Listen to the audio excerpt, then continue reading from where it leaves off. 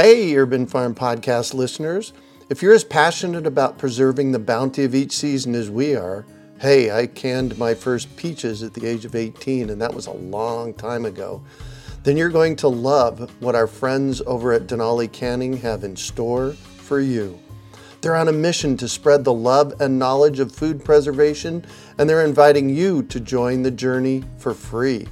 Right now, Denali Canning is offering free canning lids to anyone who wants to dive deeper into the world of food preservation. Yes, you heard that right, absolutely free. It's the perfect opportunity for both seasoned canners and those curious about starting. Denali is about quality, reliability, and supporting the canning community, ensuring that you get the best results every time you preserve. So why not give it a try? Visit denalicanning.com/free to claim your free lids and start your preserving adventures today. That's denalicanning.com/free.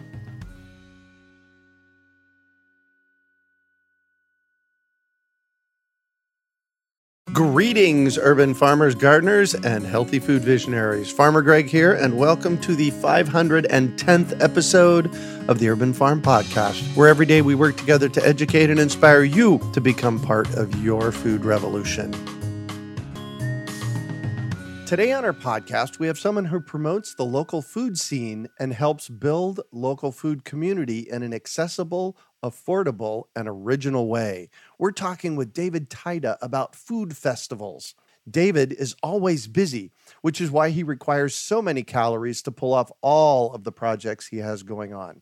10 years ago, he co-created the Arizona Taco Festival, which was the first taco festival in the world. Now, there are over 200 of them. How epic is that? Over the years, he's created many food festivals, including the annual Phoenix Pizza Festival and the annual Downtown Donut Festival. If you're in Phoenix this spring, catch the Second Fried, a French fry and music festival. David prides himself on two things: making sure every event is an original, he despises copycats, and making sure the events are inclusive. He's not a fan of high-ticket priced events. Having moved on from the Taco Festival, he is opening an agave bar in downtown Phoenix to help keep him connected to the taco lifestyle he so identifies with. Welcome to the show today, David. Are you ready to rock tacos? I'm ready. Let's do it. Nice. So I shared a bit about you. Can you fill in the blank for us? Yeah. So I, we met, like a lifetime ago. Right. I was a magazine editor. Yep. I remember that. modern design and lifestyle magazine called Desert Living here in Phoenix. And yeah, I remember you were just getting the farm started. It was so cool. There's nobody doing anything like what you were doing, and then, so it was about 2009, 2010, and the economy did its thing. The magazine goes out of business, and I was thinking to myself, I have to make a move here. What am I going to do? Right. So I started hanging out with these guys who compete in barbecue competitions. Barbecue? So they travel around the country competing to win like thousands of dollars in these Kansas City Barbecue Society sanctioned food contests. And these guys were saying, Dave, you should throw a barbecue competition in the middle of Scottsdale. And I did it. 10,000 people showed up to this event. Whoa. I built this thing for like 1,500 people, And so it was a hot mess of an event because, as you know, you build something for a certain crowd, and then when you get more, it's both a blessing and a curse. Yeah, exactly. The event ran out of food immediately, and it was a hot day, and we just ran out of beer, just everything. But I said to myself the next day, I want to do the same event, but do it with tacos, in the sense that all of the food was $2. It was a $10 ticket to get in. There was a competition for actual cash. Right. And then there was this whole festival of programming besides the food. So for tacos, we did things like lucha libre wrestling, like the masked Mexican wrestlers. Yep. We did a hot chili pepper eating contest, stuff stuff like that was like entertaining. And so same thing happened again 6 months later. We did a taco festival. It turned out to be the first one in the world, as you mentioned in the intro. Again, I built it for 2,000 people and 10,000 showed up. Wow. And then I just started to notice a trend, and I thought, wow, maybe there's something to this. Because at the time, most, if not all, culinary events were like a $65 ticket, all you can eat sort of thing. Exactly. And I didn't like that model because, two people, $125. It's like, it's nice, but not everybody can do that, right? So I wanted to create a thing that was inclusive, not exclusive, and just sort of put it in the attendees' hands. So somebody could still go and have $100 day. You could have 5 drinks and eat, a dozen tacos and spring for VIP tickets. And hopefully you're taking an Uber or a Lyft and you're not driving after that. But somebody could have an expensive day if they wanted to, but they could also get out for $20 if they wanted to. They could also, you know what I mean? Oh, absolutely. That's one of the things I appreciate about your festivals. I've been to the taco festival and I also looked at in the past going at some of the more expensive, the Scottsdale Culinary Festival, but the pricing getting in the door, it's like, yeah, I don't think so. Right. Exactly. That's exactly it. So over the last 10 years, I've been throwing food festivals and, I've had some one-offs or like I've done a craft beer festival for a couple years. I did taco festival in Tucson, a barbecue festival out in Surprise, and things like that. But 5 years ago, I started doing this pizza festival. And so it's what I'm doing now is trying to find these other food groups or, peg these food groups it's a sustainable model. Like barbecue was sustainable for a few years, but it was drawing a crowd that it's kind of funny. It's like just looking around at the barbecue crowd compared to the taco crowd. I thought I want to hang out with the taco people. Yeah, like they're just they're drinking margaritas. They're just kind of letting their hair down, and the barbecue crowd was getting a little rough. I was like, I don't know if I want to do that one anymore. So Pizza Festival gets a crowd that is probably voting to legalize marijuana. It's a very PC way of saying I think a lot of stoners go to the Pizza Festival. Right. Yeah. It's a cool crowd. They're just super chill and laid back. And the Donut Festival, for instance, gets if you're eating donuts at a festival, you're nothing but happy. So it draws like a crowd that's just ready for happiness. It's pretty funny. So now here it is, like 10 years, I've somehow managed to make a living from throwing food festivals. I'm not getting rich by any means, but making a lot of people paying happy. the mortgage. Right? And paying the mortgage, yeah. Yes. And what's cool is when you think about festivals, not just food festivals, but just any festival, you have a space, let's say a park, right? And nothing exists on that park except for grass. Mm-hmm. And then all of a sudden, this city appears with bathrooms and the trash collection and all the tents and a stage and power generators and fencing and signage and all this stuff. And then everything happens. These people make memories over this, however long your event is, 7 or 8 hours. And then it just disappears. And it's ephemeral. It's kind of amazing to know that happens. But in that 7 or 8 hour period, here's an interesting example of why I do this. There's a guy reached out to me 2 years ago. He met a girl at the very first Taco Fest. They then had a daughter, right? Uh-huh. And then he reached out because they hadn't gotten married and he wanted to propose to her at Taco Fest. Oh my gosh. And he reached out saying, if it wasn't for Taco Fest, I would have never met my wife. We would have never had this baby. And so it's just so strange that this thing can be created out of thin air that creates these like situations where people like their life changes and then it disappears. I don't know. I just find that so fascinating. Kind of what I dig about it. Yeah. Well, there's a little bit of a Burning Man flavor to it where, a pop-up happens, happy happens. That's exactly right. The games happen, it all happens and then it goes away. Right. And there's right. Very ephemeral. Yeah, it's very cool. And then in between it all, I have to just eat a lot of calories, as you mentioned. Yeah, there you go. So what happens at these festivals? Obviously eating. Right.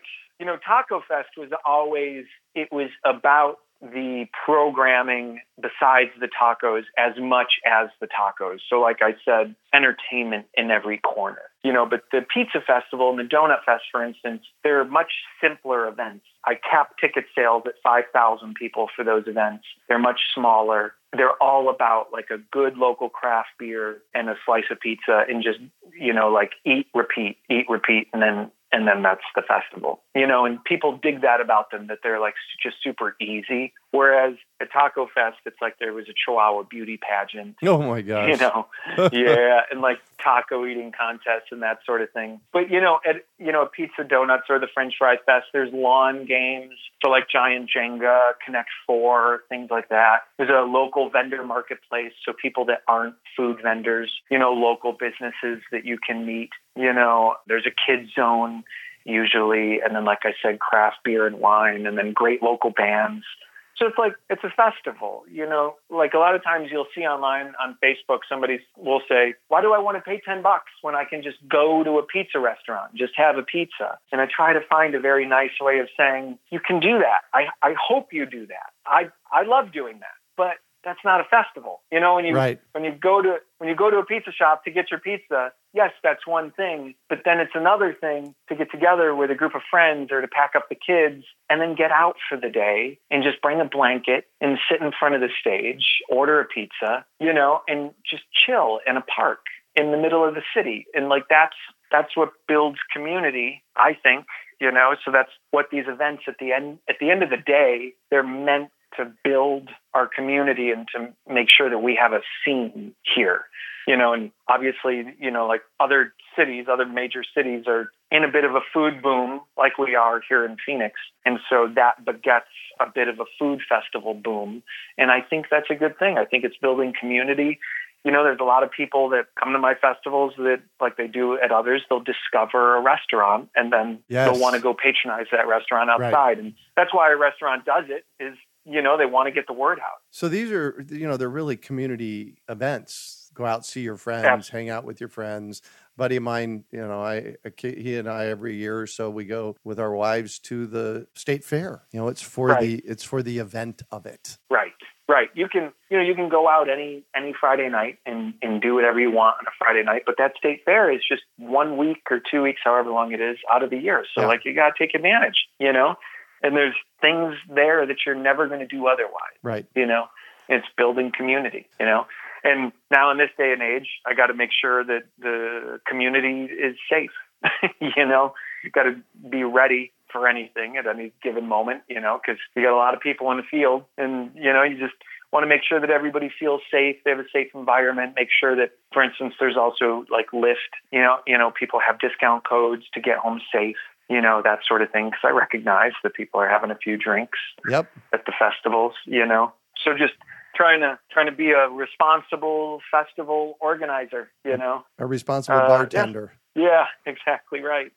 So your Pizza and Donut Fest falls on the same weekend? Yeah, that's right. So, it sounded crazy. And believe me, my director of operations, she slapped me so fast when I said, I want to do a festival the day after Pizza Festival on the same site. And she was like, you get out of here. I'm not talking to you about this, But what happened was Pizza Festival is a great little event, but the pizza vendors are so busy on that Saturday that they are not able to do a second day, because you can only make so much dough. Yeah. And I don't mean money. I mean literally dough. Yes. Right.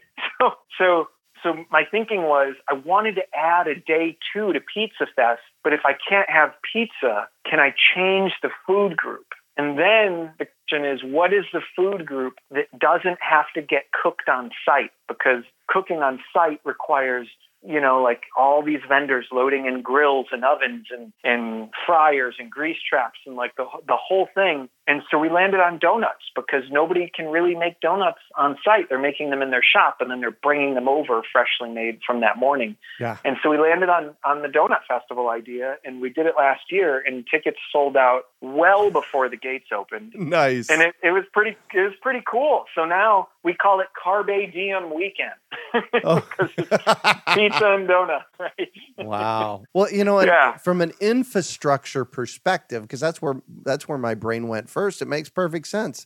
You got a venue, you got everything set up, use it twice. Exactly right. That's exactly right. So my French Fry Festival in the spring, that event will probably get a second event attached to it on the second day because this pizza donut thing, it really worked out. I mean, man, it's a ton of work. I mean, loading out all of the pizza vendors on that Saturday night and then having to get up to load in, another group on Sunday morning. It's a lot, but it's cool because for those two events, we get a totally different demographic. I don't think a lot of people are going to both. Like I said, Pizza Fest kind of skews stonery.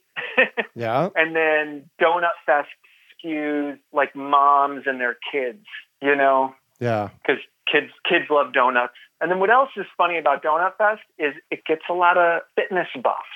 If you look at the Donut Festival Instagram and who's following us, it's a lot of fitness people, like hardcore weightlifters. Interesting. And I think it's because donuts are the preferred cheat day food.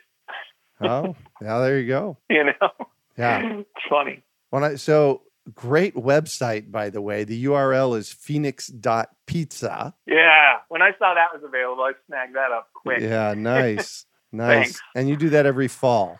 That's correct. It's usually the weekend before Thanksgiving or the weekend before that. So, nice. Somewhere in middle of November, which in Arizona, weather's great. We're so lucky. Weather's great most of the time, but November is just magical here. Yeah, exactly. Have you always been interested in food? Well, yeah, I eat a lot. A lot of calories, man. Yeah, right, exactly. It's funny. So the magazine, when I was an editor, it was a lifestyle magazine. So we covered everything, design, fashion, travel, food. Mm-hmm.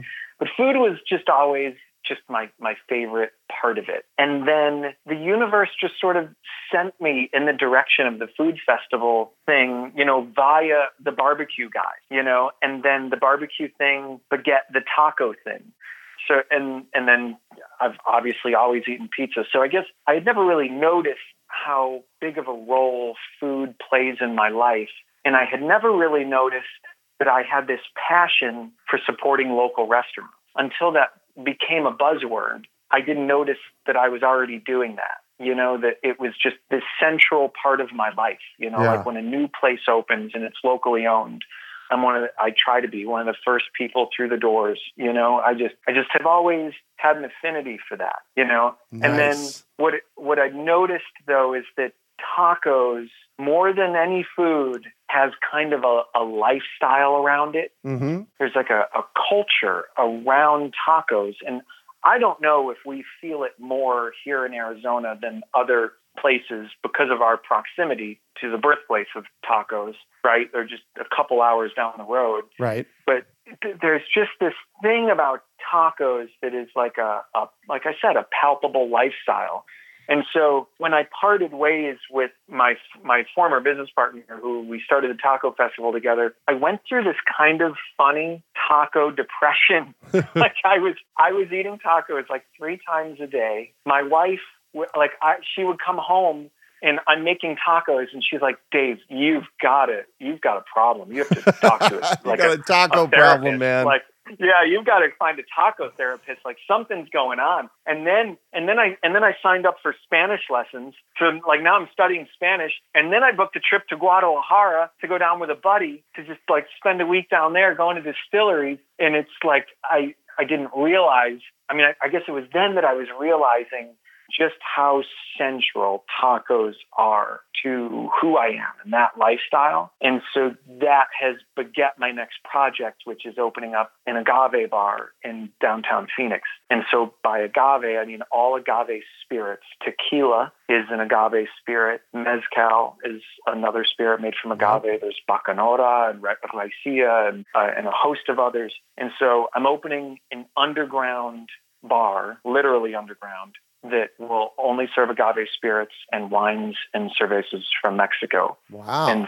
And tacos. So I think that's gonna, I'm not getting in the food business. I'm putting in a garage door for food trucks and taco carts to pull up and serve food and into the cantina on the ground level. Because it's like I said, I was missing the taco world, and I was thinking, what can I do that's not a taco festival that keeps me in the world? You know? And so hold on. The agave bar is it? You're opening an agave bar with a garage door, and you're just going to invite food trucks to come in and do the food service. Correct. Is there anybody else doing that? So bars have food trucks pull up out into the parking lot, but I've never seen a bar build a space specific for that purpose.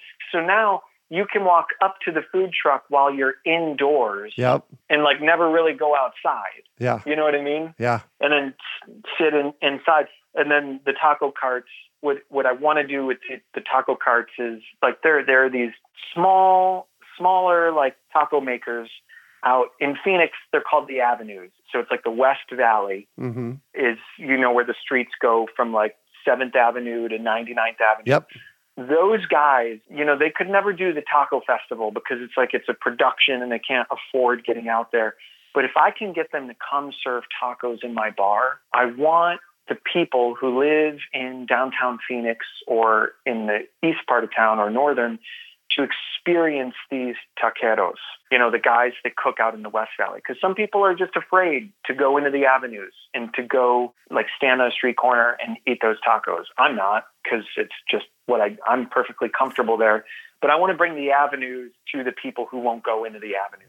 Wow. So that they can try the tacos from these little guys that they typically would never venture out to see. That's one of the goals. That is epic. Because you'll have you have a different menu every night-ish. Exactly right. I love it. Exactly right. I love it. You'll have to know me when it opens, or you'll have to let me know when it opens. Right.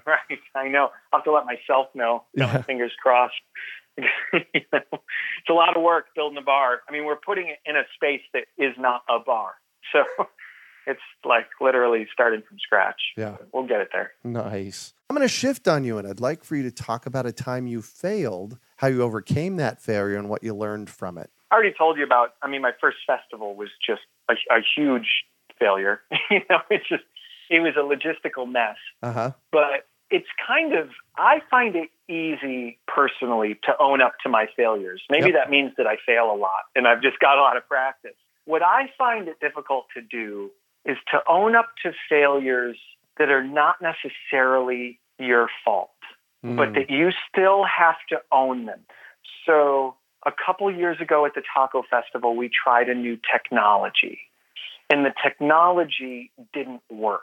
Now, I didn't create the technology and I didn't run it, but I decided to use it. And the technology not working, we had to refund, hundreds, maybe even thousands of people.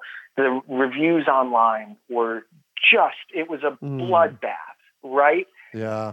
So on one hand, it wasn't my fault. But on the other hand, I own the company, so it is my fault. I was going to say, it's kind of your fault. Having to stand behind that and say, I'm really sorry, but this technology didn't work, that's a hard failure to own up to because somebody else let me down,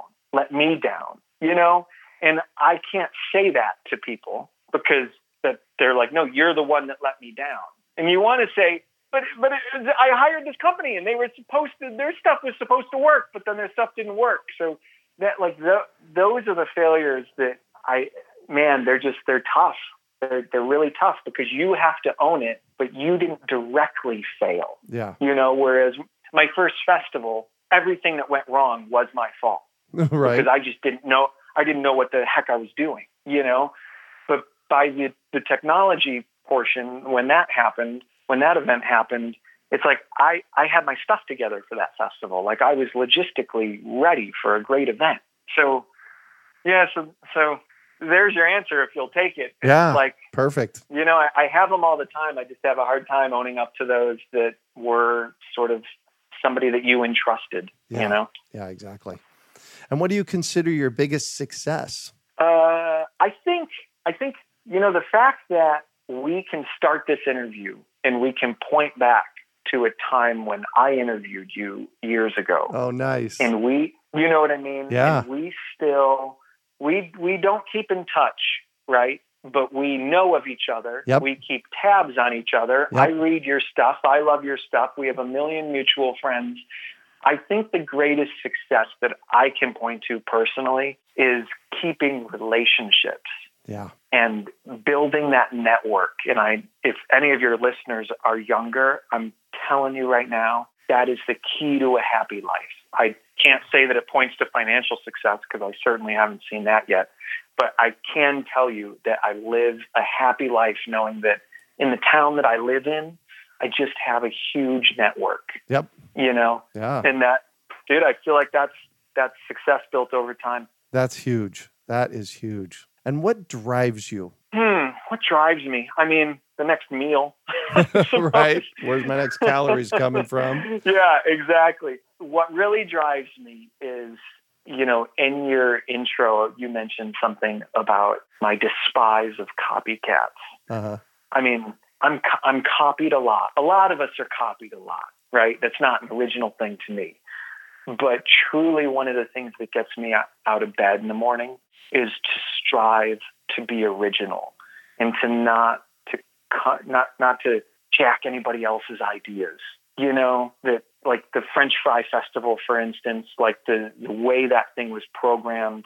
There are a couple other French Fry Festivals around the country, and I made it a point to make mine not look or feel or act anything like those. And then, so like I'll see new donut festivals pop up around the country or even here in this town. And it's so obvious that they were just lazy and they looked at my website and they pulled text off of it and picked, the types of pictures. And it's like, dude, can't you just take 10 minutes to sit down and be creative? So what drives me is creativity and the desire to always be original. Nice. And we actually skipped talking about your Fried Festival, and that's coming up here. Let's kind of digress a moment and talk about your Fried Festival. What is it? Tell me about it so that people that are listening, because we have a lot of listeners in Phoenix, can come and join you. Right on. Yeah. So it's in April. It's called Fried, a French Fry and Music Festival, and it is basically an homage to the greatest side dish ever created, which is French fries. Amen. Right? French fries. You can eat French fries in perpetuity. I mean, if they're on the table, I'm eating them until they're gone or the server takes them away. Yep. Even if they're like tortilla chips, like you just keep going. It just doesn't matter. But what I started to notice that French fries are sort of moving up the menu chain, as it were, from the side dish to the appetizer section, where people are putting creative toppings on fries or really creative dips with fries and that sort of thing. Like they're getting proteins on them now and whatnot. And so I had been noticing that. And then I was at another food festival, and Chula Seafood, who's a seafood purveyor here in town, had partnered with a French fry maker called Fleet Street, and they did clam chowder fries. So it was like 2 thick cut steak fries with like a tablespoon or more of clam chowder on top of the fry. Wow. In my mind was blown. I was like, if somebody can do clam chowder fries, then there's obviously other chefs who, if I gave them the challenge, could come up with something amazing. And sure enough, chefs loved it. And it was one of the most exciting festivals I think I've seen from a culinary perspective, because there were so many dishes there that are not on a menu. So, like one of the things I like about these festivals is that you get a lot of food that you're not going to get on a nightly basis. Right. It's like a one-off limited time offering. So you got to go to the festival if you want to see Chef Adam Allison, doing his version of a French fry taco, because he's never going to put a French fry taco on the menu, So that kind of thing was pretty cool about the French Fry Fest, Yeah. And so, I think that it's got some legs. So Wow. I can't wait to do it again in April. Nice. What's the website for that? That one's friedfestival.com, but they can get to any of these festivals through phxfest.com. It's just a simple little landing page to direct you to the particular festival. Perfect. So we'll get back on track now. If you could recommend one book for our listeners, what would it be and why? It's a funny thing is, I was a magazine editor, obviously, and I don't read many books. I mostly read magazines and news now online, obviously. So I don't have time to read a lot of books, but a buddy of mine gave me a book right after I parted ways with the Taco Festival called Release Your Brakes, written by a guy named James Newman. It was written in the 70s. Wow. And Release Your Brakes. And listen, I'm not like a self-help book kind of guy. But it turns out that what he wrote in that book is sort of the origin story for a lot of the self-help stuff that you see these days. It's like they're sort of saying the same thing just moving the words around. And his whole premise is that we're generally living our lives as if you're driving a car and the parking brake is on.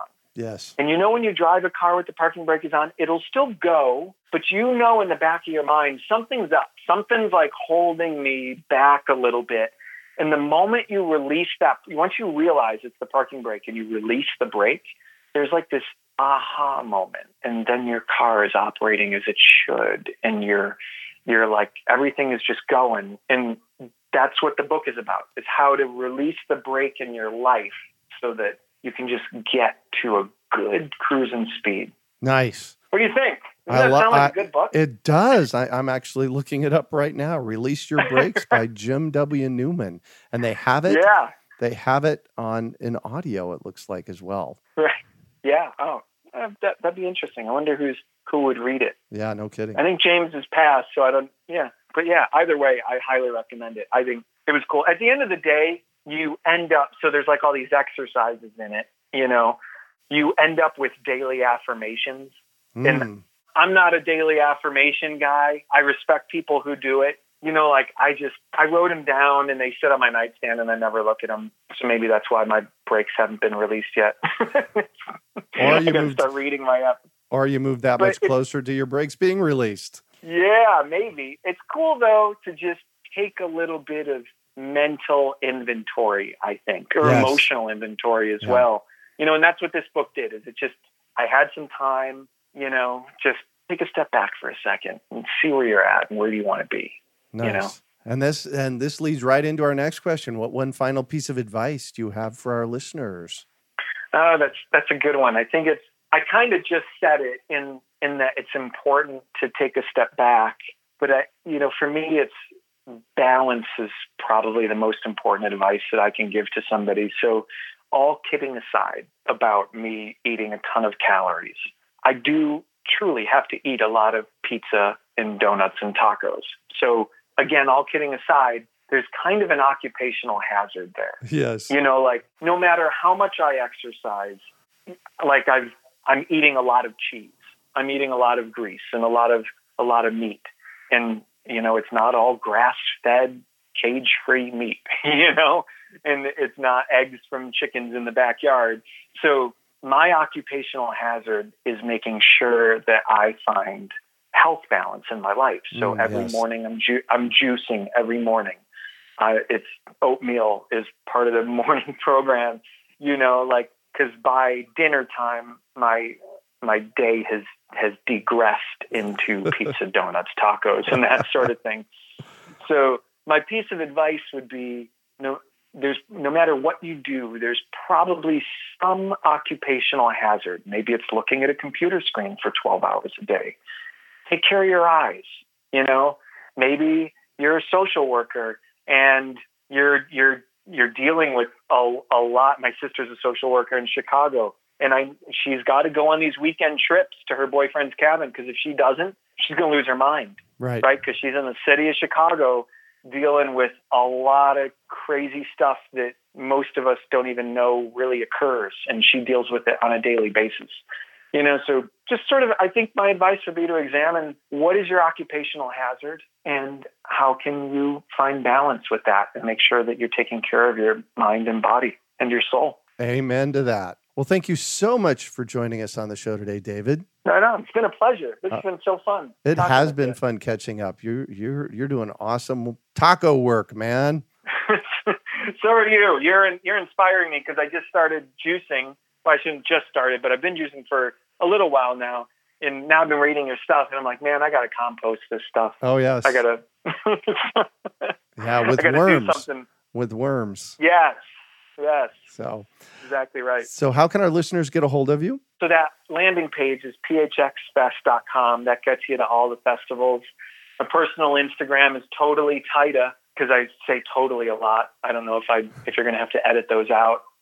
Totally, man. Yeah, right. Totally. And then Tyda's TYDA. And yeah, it's the best way to find me. Perfect. You can also find show notes from today's podcast at urbanfarm.org/PHXFest. We hope you enjoyed today's episode of the Urban Farm Podcast. Remember to listen for tips, advice, and resources to help you on your journey with urban farming. You can find us on the web at urbanfarm.org or send us an email to podcast@urbanfarm.org. In the words of Vincent van Gogh, great things are done by a series of small things brought together. Be encouraged that with each lesson learned and skill developed, you are one step closer in the direction of your dreams. Hey, Urban Farm Podcast listeners. If you're as passionate about preserving the bounty of each season as we are, hey, I canned my first peaches at the age of 18, and that was a long time ago, then you're going to love what our friends over at Denali Canning have in store for you. They're on a mission to spread the love and knowledge of food preservation, and they're inviting you to join the journey for free. Right now, Denali Canning is offering free canning lids to anyone who wants to dive deeper into the world of food preservation. Yes, you heard that right, absolutely free. It's the perfect opportunity for both seasoned canners and those curious about starting. Denali is about quality, reliability, and supporting the canning community, ensuring that you get the best results every time you preserve. So why not give it a try? Visit denalicanning.com/free to claim your free lids and start your preserving adventures today. That's denalicanning.com/free.